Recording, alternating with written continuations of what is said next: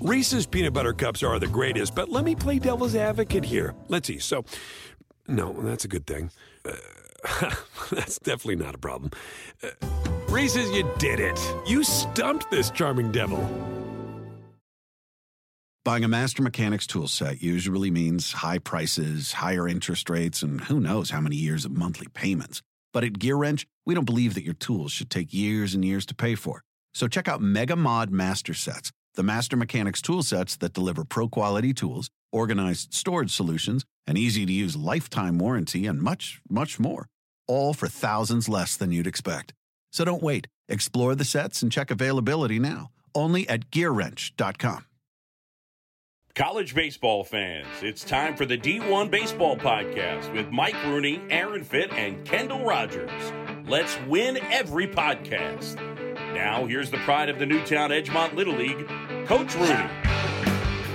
Hello and welcome to an emergency episode of the D1 Baseball Podcast. I am your host, Michael Patrick Rooney. Tonight's episode brought to us by our good friends at S2 Cognition. S2 Cognition, it's about swing decisions.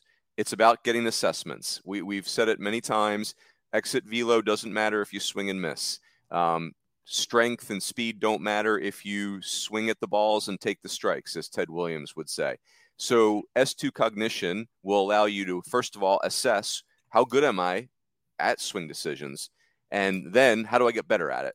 This incredible stuff that these guys have going. I encourage you, go to their website and inquire about getting an assessment for your son, for your daughter, for yourself, and just kind of take your game to the next level. So again, really appreciate our partnership with S2. For this emergency pod, I've got the great Kendall J. Rogers. I've got Coach Healy, Joe Healy. And boys, we're taping this on Sunday evening. So we're going to kind of just, kind of recap the conference realignment chaos and then maybe offer some ideas and some opinions on this stuff. First of all, happy Sunday. How you guys doing? We're doing well. I'm glad we recorded this on Sunday because who knows what tomorrow is going to bring from a realignment standpoint. Yeah, right. I think that's one of the lessons in all this is just buckle up. We ain't done. Maybe never to be done again. So I always like what Ross Dellinger said. He's at SI now, he's at Yahoo Sports, but he always says what does he say? Like believe nothing but consider everything. Just because you just have no idea what to expect in this whole deal. But it is interesting times. I think I sent you guys my favorite Notre Dame football writer is Pete Sampson. He's their beat guy for The Athletic. Yeah. And he had a great opening paragraph the first day of Notre Dame's football camp. He says, wait, didn't preseason camp start? ? Then why are we talking about apparel contracts, announcing teams and conference realignment in August? ? Oh, right, because college football is a sport where no one is in charge. Most of the time, that's a hilarious feature. Right now, it feels more like a maddening bug. And I think that encapsulates my thoughts. No one is in charge. God bless us all. That's exactly right. This is not a college football podcast, but the three of us are probably D1 baseball's foremost college football fans, frankly. I don't know that for fact, but the three of us talk college football a decent amount. And I agree with Pete. For a long time, college football being deregulated was fun because that's how you got chaos and weird stuff. And now it's just now that college football is big business, and it's been big business for a long time, but now that we've gotten to this stage of the big business part of it, it is a bug now because now it's, turned us kind of upside down. And from the college baseball perspective, and baseball is not alone, by the way, softball, swim and dive, tennis, you name it. Those sports are all now just kind of caught up in it. And that's, I guess, what we're going to talk about today, because it's now we just need to kind of pick up the pieces and figure out what's next. Yep. Yeah. The overall thought here for me is really kind of both positive and negative. I think it's more negative than positive, but the negatives is that you're going to lose a lot of these rivalries in some of these different sports, a lot of these, close games. What I mean by that is travel and things like that. I think the positive here is, as you look at college baseball, you look around the country at more and more schools putting money into college baseball.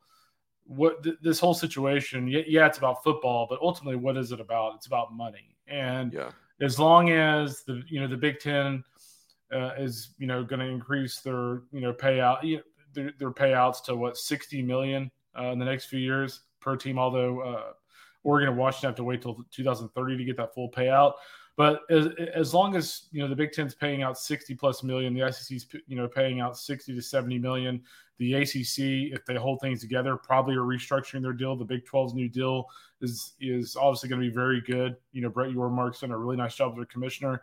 So what I'm trying to say is, as schools have more money to spend because of these television deals, that really and truly only helps college baseball, because it's always looked as that sport by at least some schools. I'm looking at you, the Big Ten, that, we don't really have the money. Well, if you're making $60+ million per school, you're adding schools that are historically pretty decent in baseball.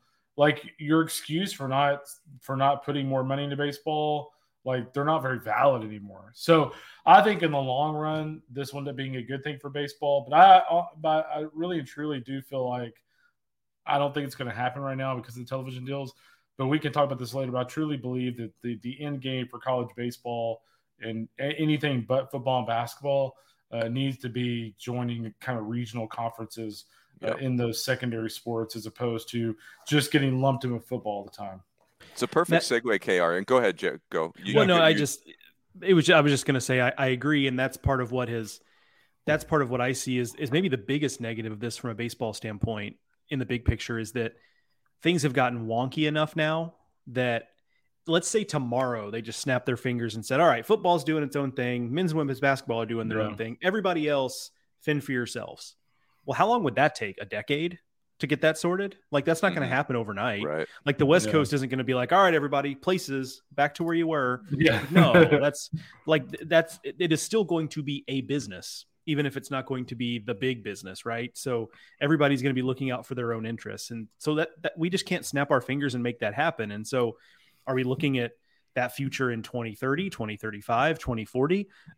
I don't know. Like, we're going to be kind of gummed up for a while. And that's, to me, that's the most negative part of this. Yeah, and there's two more thoughts here from my standpoint, and I feel like I'm not helping our segue here, but the one conference I do feel like has a window of opportunity here a little bit is the league that we've all kind of felt like, and they were better last year, but we all kind of felt like they've kind of gone by the wayside a little bit.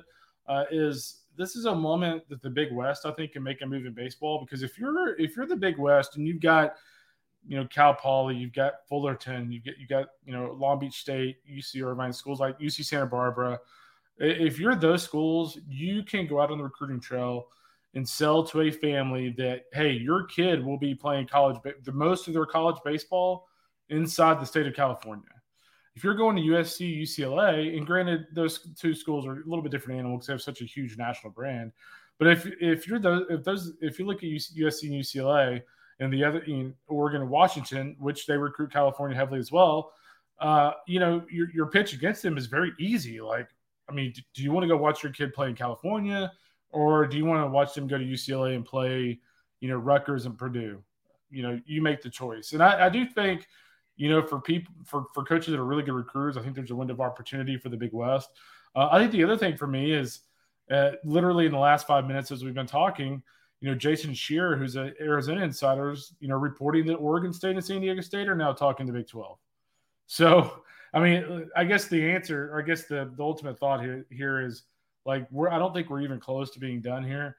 And Oregon State, by the way, is the one school that I really do hope lands somewhere pretty good, like the Big 12, because it would be very disappointing for the baseball program to be stuck in a really bad conference. Yeah, so hold that thought, boys. So let's start to unpack the conferences, and we'll do the Pac-4 third.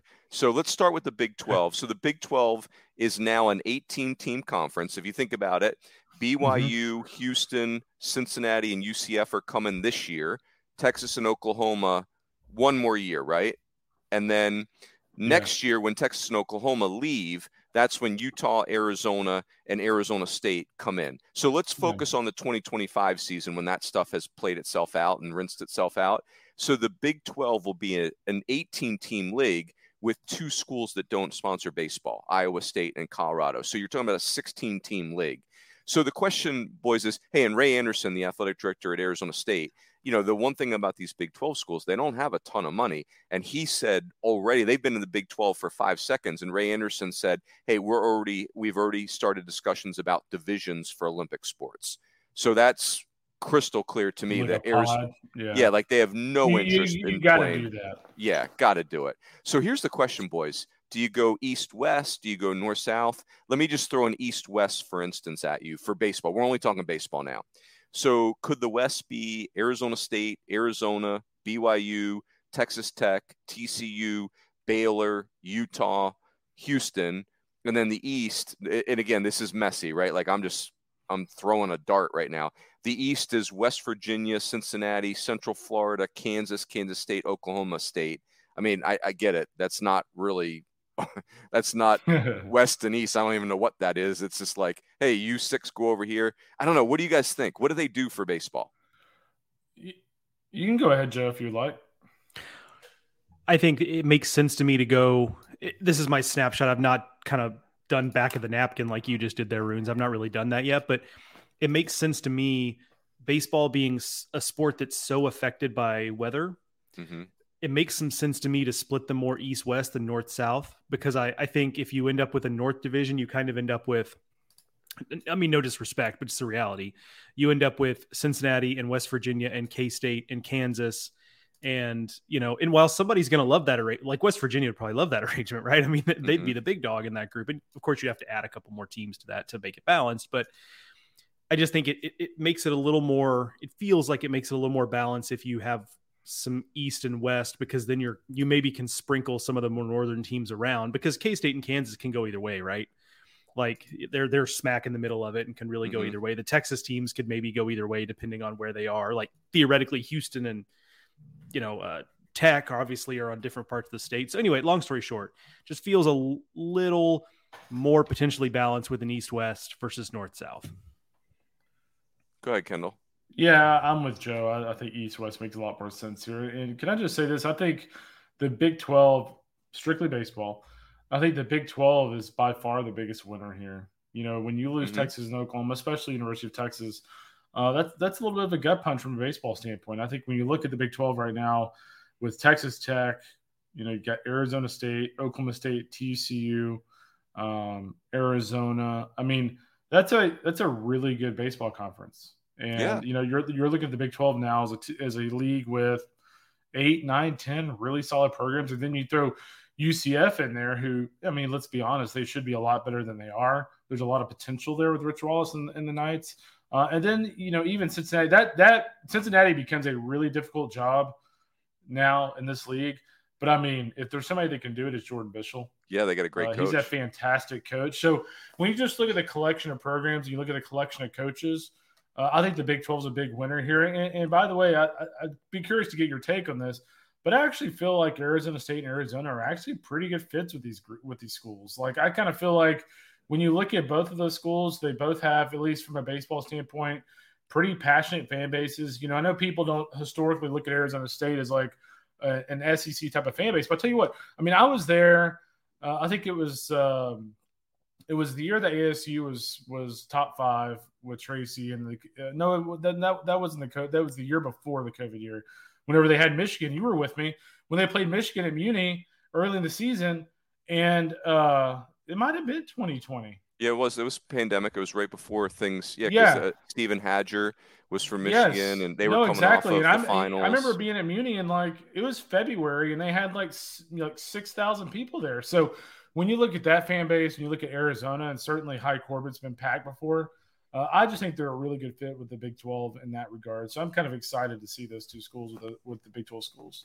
Yeah, I think they've really the league is improving in baseball, considering that you're losing upside like Texas and Oklahoma. And I think about Oklahoma State's facility is top notch. Arizona, to your point, Kendall, Arizona State, when they hosted Arizona this year, I mean, they had 17,000 fans there that weekend, and it's literally a big league spring training park, and the weather is incredible. I mean, there's a lot to like there. And I'll tell you, the one thing I would say for the Big 12, and this is advice I'm really giving to the Big 10, but the more I think about it, I think it applies to the Big 12.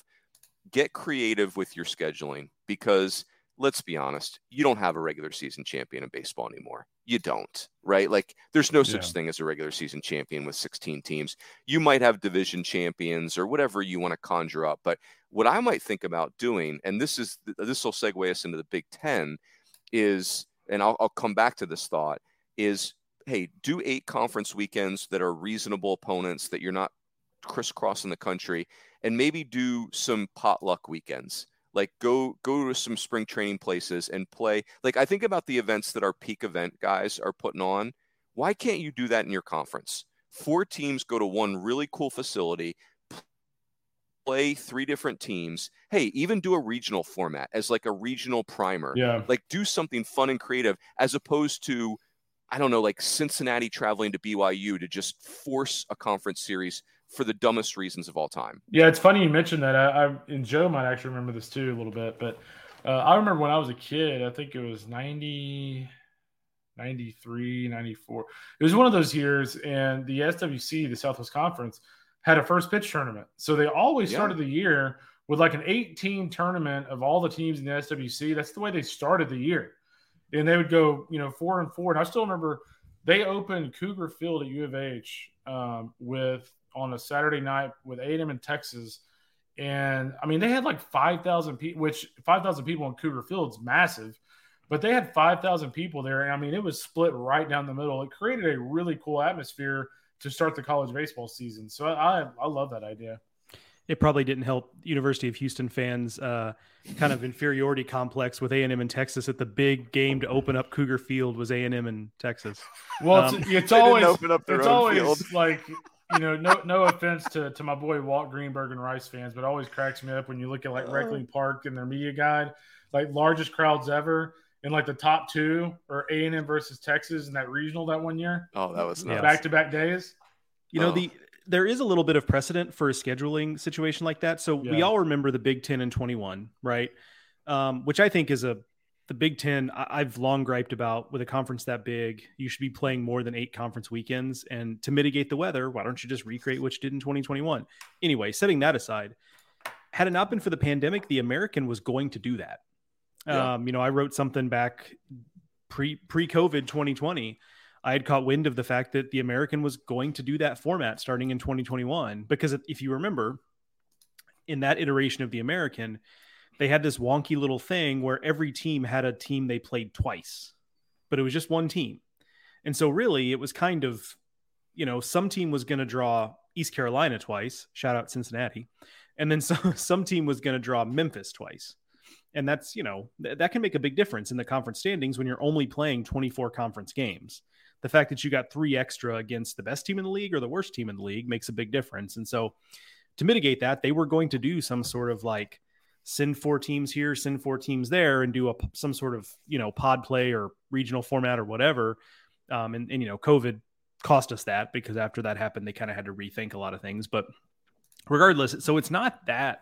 I like the idea. Actually, I love the idea, and it's not that outlandish, frankly. Yeah, I like the idea of some of these leagues just saying, hey, we're going to take one weekend and we're going to play regionals just to give our teams an edge for the postseason. Now, I know it could get crazy with pitching, but it's the regular season. At this point, all bets are off. So let's go to the Big Ten, because this really applies to the Big Ten. So the Big Ten now is a league with 18 teams, but Wisconsin sucks, so they don't have baseball. So sorry, Barry Alvarez. Don't let Patrick Ebert hear you say that. Well, the state of Wisconsin is great. The athletic department of Wisconsin is who I've got ire with. So this is going to be, let's call it what it is. It's going to be 13 teams in the Big Ten plus 4 West Coast teams that are weirdly attached. So, and by the way, boys, we don't have to answer this today, but what in the Hades are these people going to do about conference tournaments? Like, Anybody got a format in their back pocket for a 17-team conference tournament? But I think the Big Ten ought to go to split tournament. Remember the SWC, the SEC at one point had split tournaments for the conference tournament. Yeah, they at one point they had an SEC West and SEC East tournament. Interesting, I didn't know that. Yeah, long time ago. The problem for the Big Ten though is obviously like they don't have an East and a West. Like I know people are trying to, like the football people are saying, oh, you could just do a West and an East. That's not going to work in baseball. It's not going to work in the Olympic sports. So, and here's the other problem for the Big Ten. You have got to get to 30 conference games. You are hurting your league being at 24 conference games. So again, like my thought on the Big Ten is exactly what we just talked about.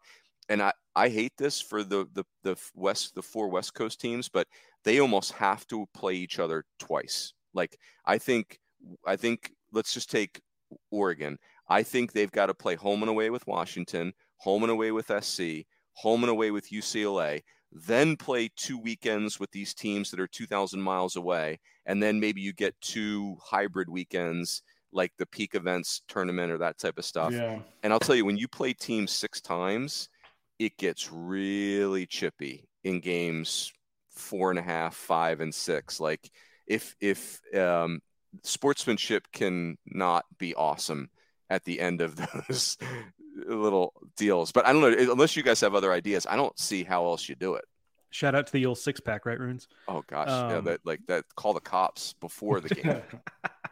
I mean, it feels like there's a couple of ways out here from a baseball standpoint. One is that probably, we talked about this on WhatsApp, and I agree that it's not the likeliest scenario, but they could get bailed out if they end up having to take Cal and Stanford, right?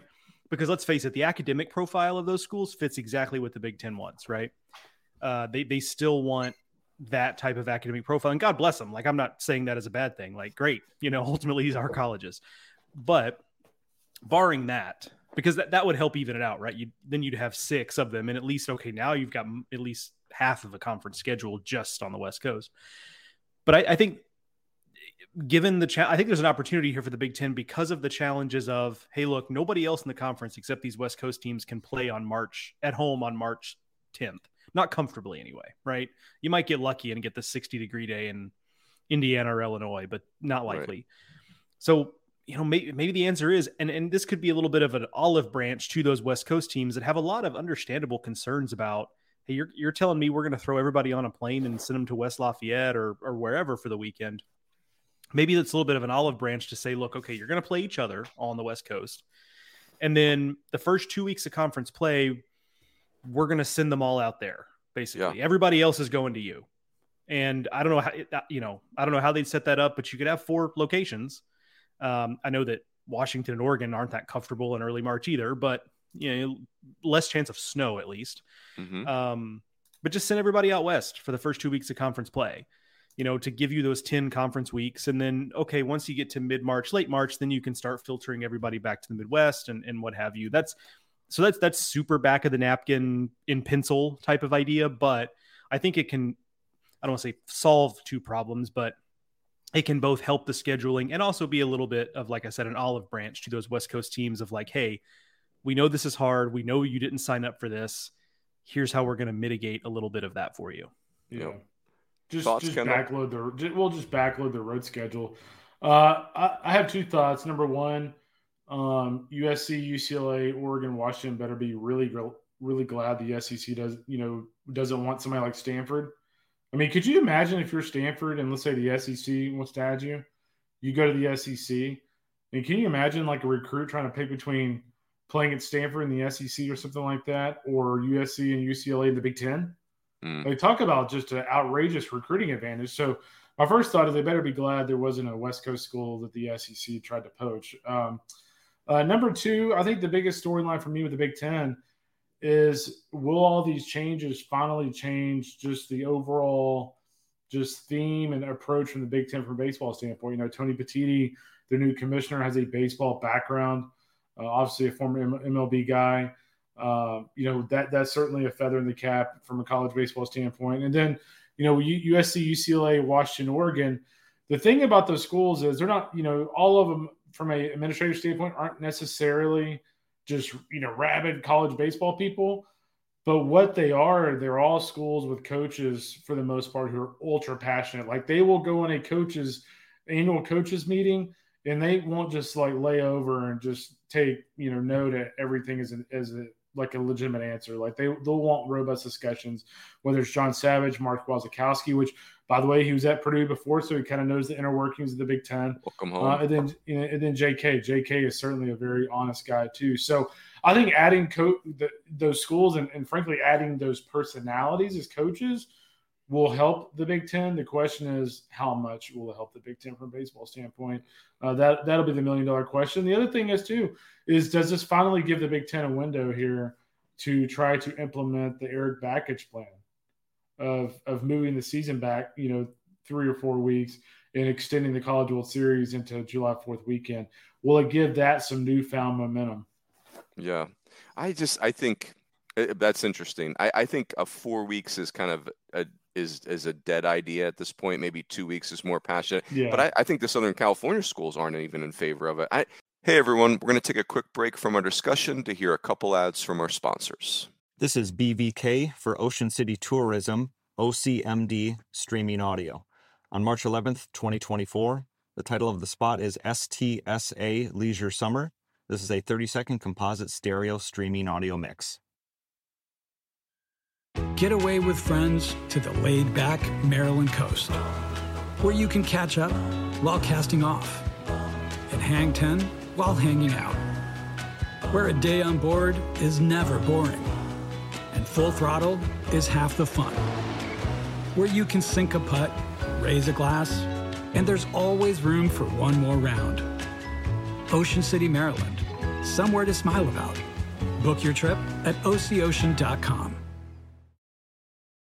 Reese's peanut butter cups are the greatest, but let me play devil's advocate here. Let's see. So, no, that's a good thing. That's definitely not a problem. Reese's, you did it. You stumped this charming devil. Buying a Master Mechanics tool set usually means high prices, higher interest rates, and who knows how many years of monthly payments. But at Gear Wrench, we don't believe that your tools should take years and years to pay for. So check out Mega Mod Master Sets, the Master Mechanics tool sets that deliver pro-quality tools, organized storage solutions, an easy-to-use lifetime warranty, and much, much more. All for thousands less than you'd expect. So don't wait. Explore the sets and check availability now. Only at GearWrench.com. Whether you're a morning person or a bedtime procrastinator, everyone deserves a mattress that works for their style. And you'll find the best mattress for you at Ashley. The new Temper-Adapt collection at Ashley brings you one-of-a-kind body-conforming technology, making every sleep tailored to be your best. The collection also features cool-to-the-touch covers and motion absorption to help minimize sleep disruptions from partners, pets, or kids. Shop the all-new Temper-Adapt collection at Ashley, in-store or online at ashley.com. Ashley, for the love of home. I think the ultimate question, Kendall, that when you were laying that out, what I was thinking is, do these 4 schools make the Big Ten better in baseball, or does the Big Ten make these 4 schools not as good in baseball? Or is there a rising, because from a recruiting standpoint, does it hurt their profile, those types of things? Or can a rising tide lift all boats? I think that's going to be interesting. But as we sit here today, if you took these 4 programs as they're currently constituted, they're 4 of the better programs in the Big Ten. Like you didn't add 4 bottom feeders. You added 4 teams that would legitimately compete for your title. So I think that as we sit here today, this is very positive for Big Ten baseball. Now, where it goes from here, I don't know. Like that's going to be tricky. Yeah, I mean, the question becomes, do these 4 West Coast teams become Nebraska, who was a perennial power in the Big 12, went to the Big 10? And granted, they haven't been bad in the Big 10, but they're not the national program that they were for a decade in the Big 12. And the other question would be, really my other thought would be, I think what's going to end up happening is I think you're going to see even more and more California kids in specific go to the SEC. I think the pitch from these SEC schools, considering they've already had success getting to California, getting some of these premier players, I think they have a more robust argument than they've ever had against these schools. Yeah, hard to disagree with that. Go ahead, Joe. The Nebraska example is an interesting one, but it's hard for me to suss that out because I do agree with the general sentiment that since Nebraska has been in the Big Ten, they've not been quite as relevant nationally. But I'm not sure how to suss out how much of that was a conference move, and the fact that their move to the Big Ten also kind of coincided with being a couple of years after all of the Dave Van Horn washed out of the program, right? Yeah. So that's kind of a hard one. He's a decent coach. He knows what he's doing, as it turns out. So yeah, so that's a tough one. I agree that it's a good comparison. I think if we want to read some tea leaves, I think that's a good place to look. It's just that the timing of that is kind of tough though, given that the best coach and most successful coach in program history had left several years earlier. And by that point, his players were gone. They had to make another coaching change, et cetera, et cetera. Yeah, that well, part, not only that that, part well, doesn't go ahead. yeah. You go first, Kendall. Well, I was just going to say very quickly, and no offense to Nebraska, but all four of those schools we just mentioned have better recruiting profiles than Nebraska does in baseball. Yeah. I mean, Washington's a great school in Seattle. Mm-hmm. Oregon, I mean, we don't have to really talk about their brand. And then you have USC, UCLA, who every kid, a lot of kids in Southern California grew up wanting to be a Trojan or wanting to be a Bruin. So the recruiting profile is significantly different. So that could be the one differentiator between maybe the Nebraska example, and those four schools. Yeah, but I think that part of the Nebraska story, and again, it's like chicken and the egg type of thing. Like Nebraska's great teams probably had a very Texas influence, or at least some of it. And then do you lose that when you go to the Big Ten? Oregon and Washington, they always have had good players from California.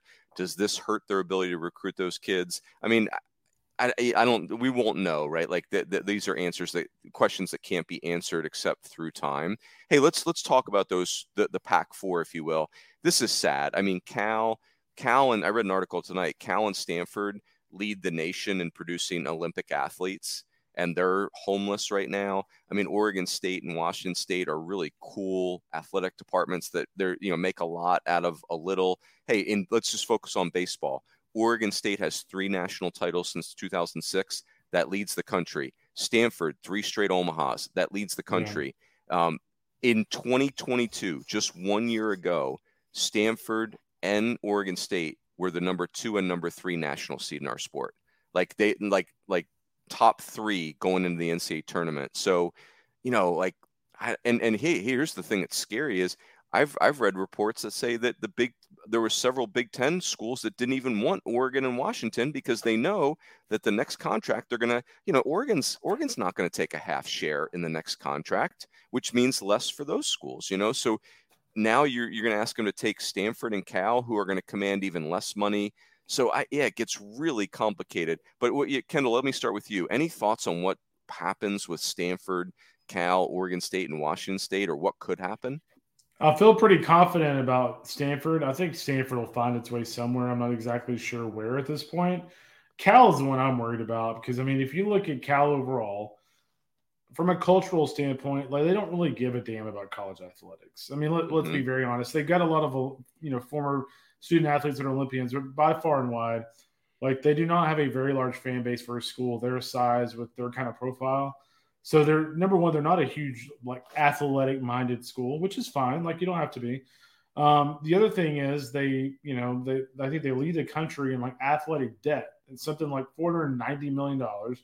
And the other thing for me is I'm concerned about their baseball program because let's not forget they tried to cut baseball at one point, and if they're in a situation in a league where they're not getting anywhere near as much money as maybe they were even before, maybe they go, hey, we got to start cutting some programs again, and maybe baseball ends up being one of the sacrificial lambs. And so I worry the most about Cal. I mean, Washington State would be in that mold too, just because, I mean, at least Cal has the Bay Area. I mean, if you're Washington State, if you're thinking of it from a conference, I'm not saying me, but you're thinking of it from a conference standpoint, what is their allure? I mean, they're in Eastern Washington. If you're the Big 12, you're not going to go get Wazoo. You're going to go get Gonzaga for basketball only, which they've talked about adding basketball only members. You're just going to go get Gonzaga, and that's all you need to get Eastern Washington. So I think they're in a bad spot. Oregon State, again, is the one school that I really and truly hope lands in a good spot because Oregon State's a unique place, man. Like I've always said, it's one of the few West Coast schools you go to for a big game. And you feel like you're in the heart of SEC country, I'm not trying to just compare everything to the SEC, but that is the gold standard in terms of atmospheres in college baseball. And Oregon State is as close as you're going to get to that on the West Coast. Either football programs in a really good spot with Jonathan. What's his last name? I forget. Yeah, Jonathan Smith. He's done a really nice job there. They just renovated their football stadium. Wayne Tinkle's had some nice teams there over the last few years. And so, I like Oregon State's profile. It's an ultra passionate fan base. And, there is a sizable alumni base there in that Portland, Seattle area. So I would say in order, I'll probably feel the best about Stanford, Oregon State, Cal, Washington State in that order. Yeah. Did you just drop a Wayne Tinkle on us, KR? Is that the basketball coach? That's the basketball coach. Well done. Look at you. Go Beavs. +5 for knowing Oregon State's basketball coach. Seriously, you should get a credit on the nonsense tracker next to Omaha. Wait, I think he's Joe. still the coach. He might have gotten fired last year because I don't think they're very good. He's still the coach, but he's on thin ice. He's should be a hero to us all. He got his team to the Elite Eight, got a giant contract extension, and the team has been awful the last 2 years. No, exactly. I mean, that's what I'm going to say. That's why I corrected myself and said, "Oh, they were good like a few years ago," because I was like pretty sure they were terrible. All right, I'm on Team Tinkle.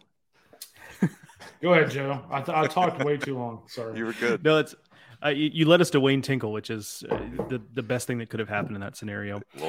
My overarching thing. I agree with just you're kind of gutted from a baseball standpoint, Oregon State most notably, and I'm with Kendall that you feel for Stanford too in a way, but I kind of have a feeling that Stanford will find a home, and also Stanford. Look, I mean, we could quibble with some things about Stanford. Shout out to their streaming capabilities in baseball. But look, that university is flush enough that if they decide, hey, we're just going to throw a bunch of money at baseball to allow them to, heck, they could even be an independent. I'm not saying they're going to, but if they have the money to just do that and make it work, right? So, like, I am not that worried about Stanford, but I just do worry about it from the standpoint of look, I made this comparison on Twitter, and I'll make it quickly here, and I can do a better job of it in audio than I can on Twitter, is that, you know, if I'm a fan of an NFL team, I don't really care when the NFL signs a new deal with Fox or CBS or NBC or ESPN or what have you, because it doesn't, especially in a salary cap sport, does not affect really at all my team's ability to compete.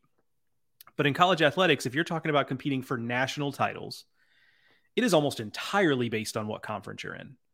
I mean, you look at access to the college football playoff, access to the NCAA tournament in basketball, women's basketball, baseball. There's a lot wrapped up in conference affiliation and playing we see how much easier it is to get an at-large bid when you play in a conference where you're going to have the RPI help, whatever it is. And unfortunately, if you're Oregon State, you've done all of the right things. Mm-hmm. You, at least from a baseball standpoint, you have a great facility, you have a lot of fans, you have a great atmosphere, you've won a whole bunch, you've put a bunch of players into Major League Baseball. And because you're not an attractive television market, an attractive program in the sports that matter most, you are left out in the cold. And this is how that kind of stuff happens. We haven't seen anything this extreme. We haven't really seen a conference that's this prominent in baseball die like this. I mean, we've seen the old Big East got dissolved, but it wasn't in baseball what this is, right? So this is kind of uncharted territory, but I think about teams like Conference USA used to be a major conference in baseball, and it's just not anymore, right? It's because they got bled out to the point where now if you're a good team in Conference USA, you're kind of looking around saying, like, where's our help? Like, you know, we can't, if you're Louisiana Tech, right? Or even the last couple of years with Rice under Wayne Graham, like they're winning a bunch of games, but the league keeps getting worse and it's not helping them. That's kind of where Oregon State's going to be unless somehow they get bailed out by the Big 12 or someone else. And that's just through no fault of their own. And that sucks, honestly. And it's just, I mean, these are less conferences and they're more, I think Bomani Jones made the point on Twitter, these are less conferences and more television collectives, you know, and that's just the reality. Like, it's just an old man yells at cloud if you complain about that, because it's just the reality. But for Oregon State today, it sucks 100%. Well, my question would be for like Stanford. So there have been a little bit of rumblings about them going independent in athletics. The problem I see with that from a baseball standpoint only is if the Big 10 has 18, the SEC has 16, the Big 12 has 14 baseball playing teams, and they're all adding another week of conference games. Let's say they're like the ACC, they're playing 2 weeks, then going into conference. Like, who the hell is Stanford going to play in April? You know, they'll have nobody to play. I don't know how BYU did it but like Notre Dame is kind of a fake example of this because they've always been in a league for Olympic sports.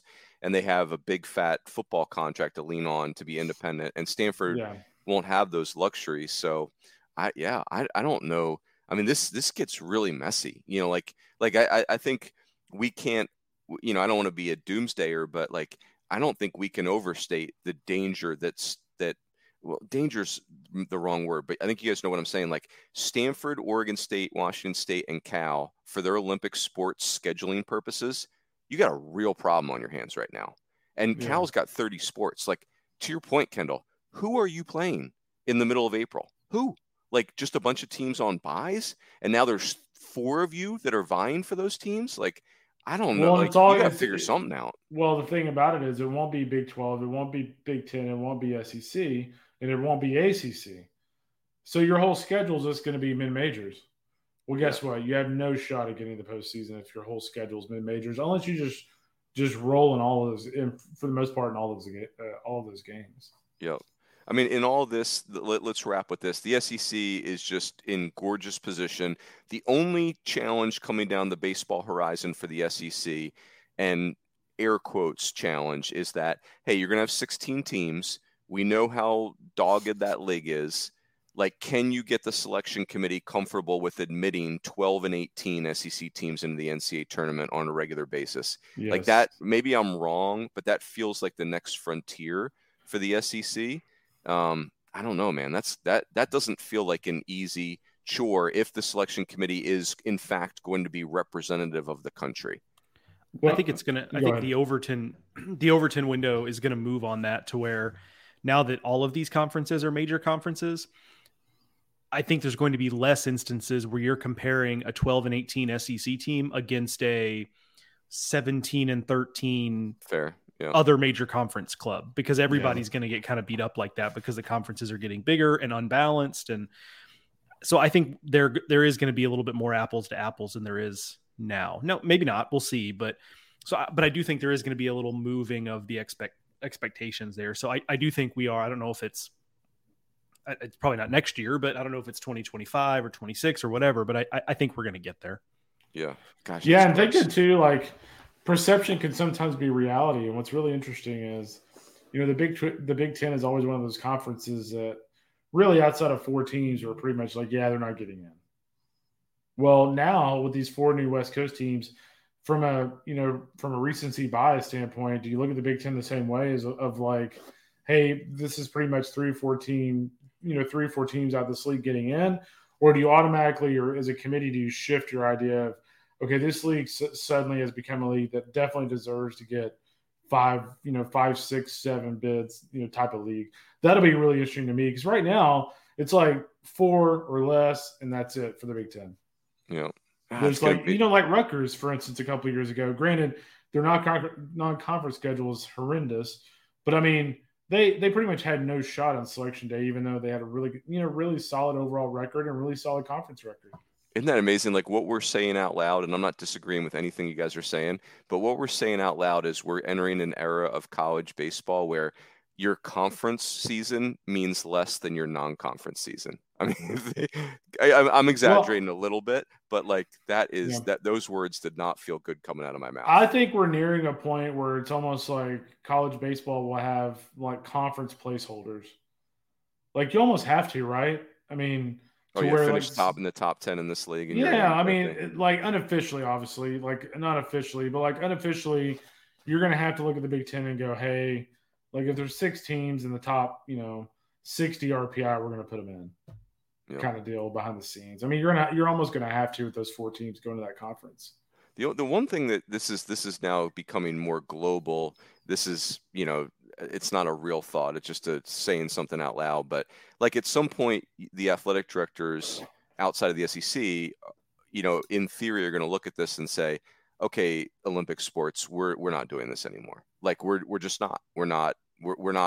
Like the Oregon athletic department saying, hey, for Olympic sports, we're not in the Big Ten. This is a joke. Like, what are we doing? Like, why are we playing the guys in our backyard 6 times? And then, so I don't know, like that to your point earlier, Joe, like that could take a decade for us to get there. I don't like, this doesn't even go into play right away. Hey, let's finish with this.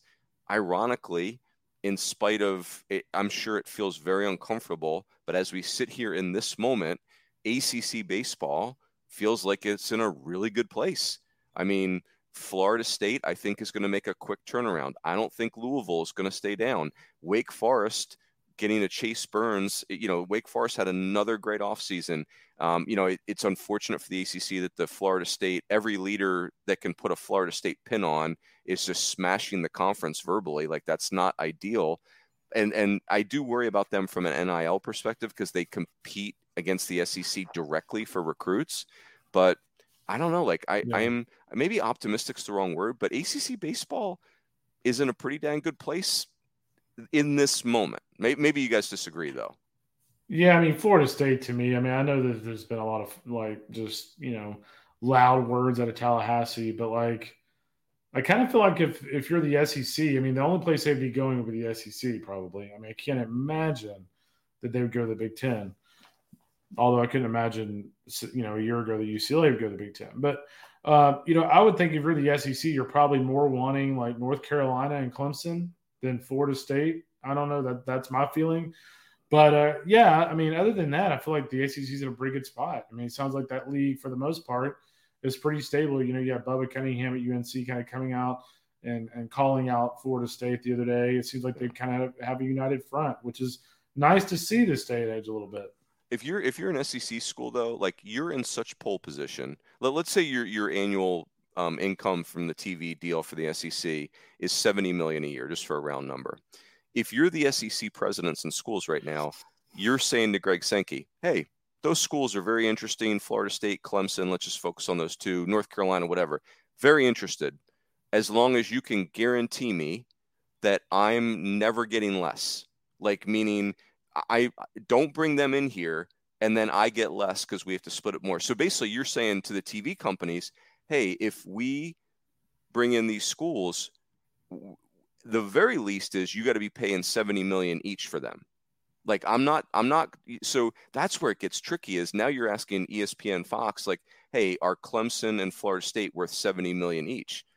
I don't know. Like, well, the other thing too, the other thing too, and I know you have to be a little bit more careful in this opinion than us, but I mean, the other thing too is like from an ESPN standpoint, like why in the hell would you build up the ACC network, and even think to put yourself in a position to where the league might get rattled a little bit, to have, 2, 3, 4 teams potentially leave the ACC. Like, I just don't see any way ESPN's building up the ACC, then all of a sudden going, okay, we're fine with the league being on shaky ground all of a sudden. Because it's not like that they did that with the Big 12. Let's remember, the only thing the Big 12 had was the Longhorn Network. So I think they were okay with the Big 12 being shaky because they didn't have the same type of setup as they do the ACC. They're not building a network around the whole conference in the Big 12 like they are the ACC. So that's my feeling. I still feel like ESPN and Fox pulls a lot of strings in this deal, and I just don't see them letting the ACC go on pretty shaky ground. I might be wrong. I don't know what their move is, though. Go ahead, Joe. Like, that's the tricky part. What is ESPN's move there? Is it renegotiate the contract, or what do they do?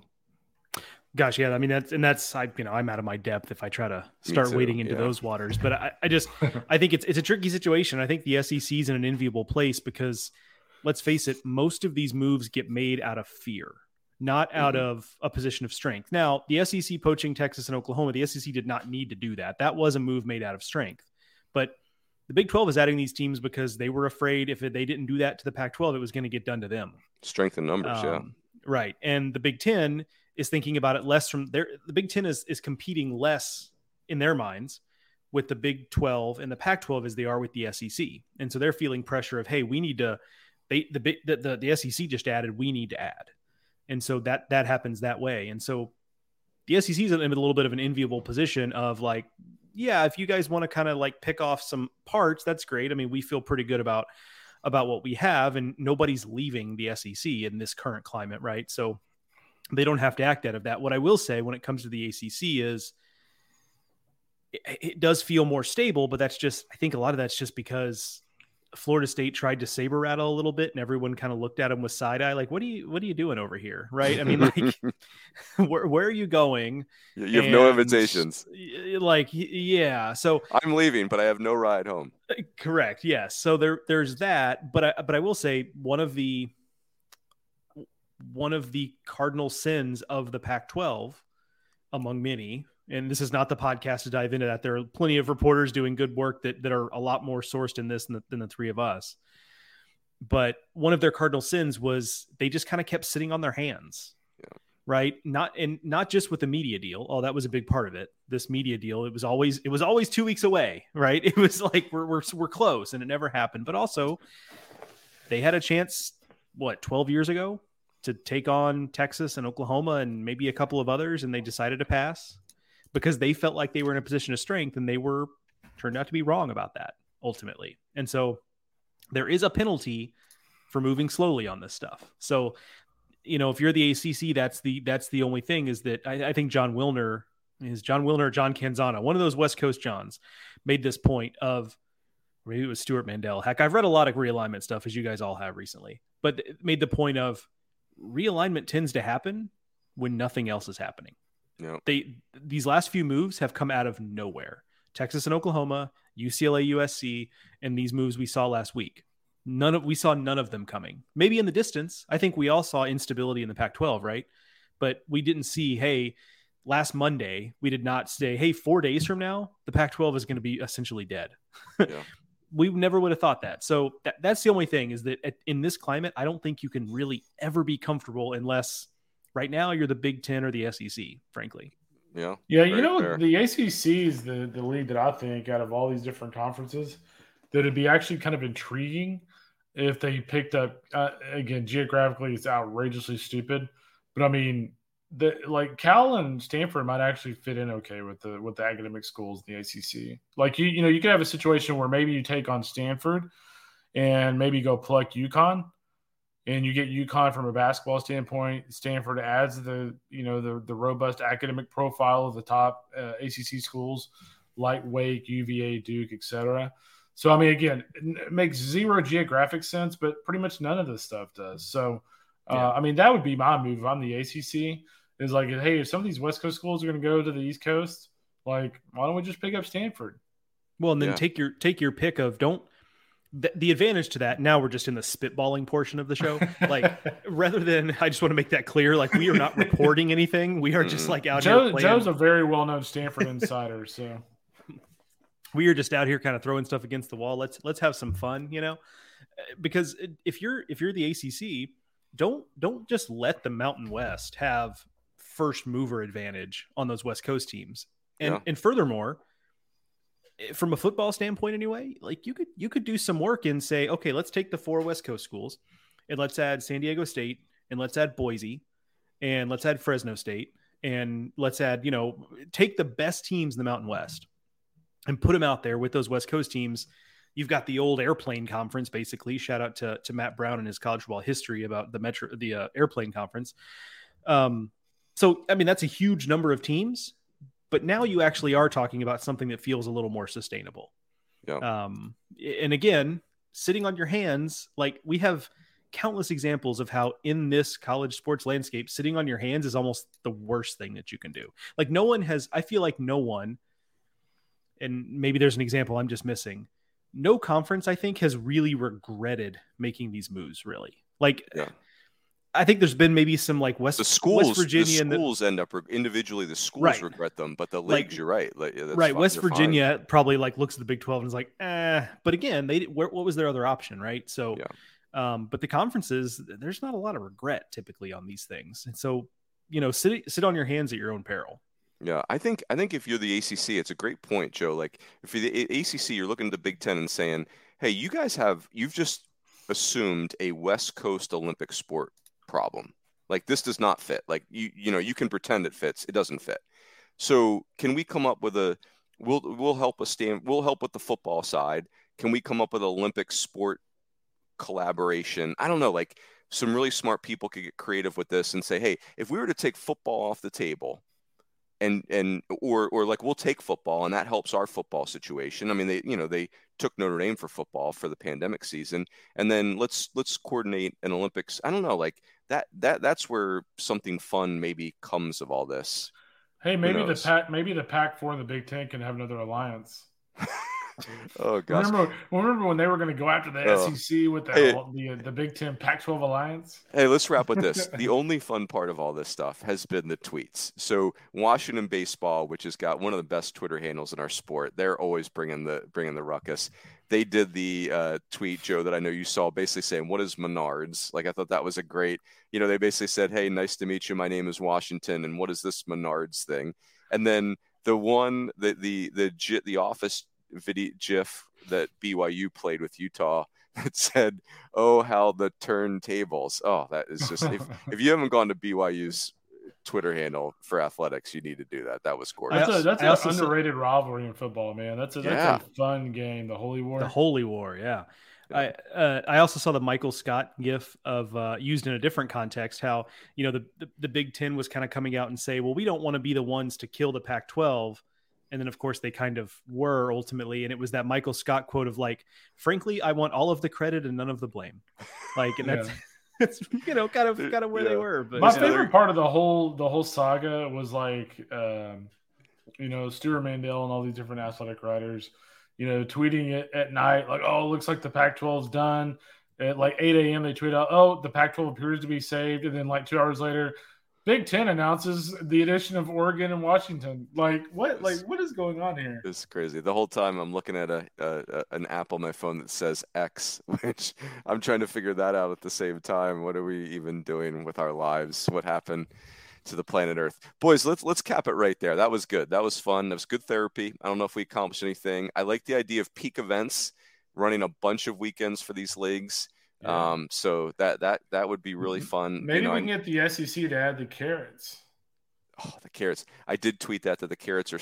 Reese's peanut butter cups are the greatest, but let me play devil's advocate here. Let's see. So, no, that's a good thing. That's definitely not a problem. Reese's, you did it. You stumped this charming devil. Buying a Master Mechanics tool set usually means high prices, higher interest rates, and who knows how many years of monthly payments. But at GearWrench, we don't believe that your tools should take years and years to pay for. So check out Mega Mod Master Sets, the Master Mechanics tool sets that deliver pro-quality tools, organized storage solutions, an easy-to-use lifetime warranty, and much, much more. All for thousands less than you'd expect. So don't wait. Explore the sets and check availability now. Only at GearWrench.com.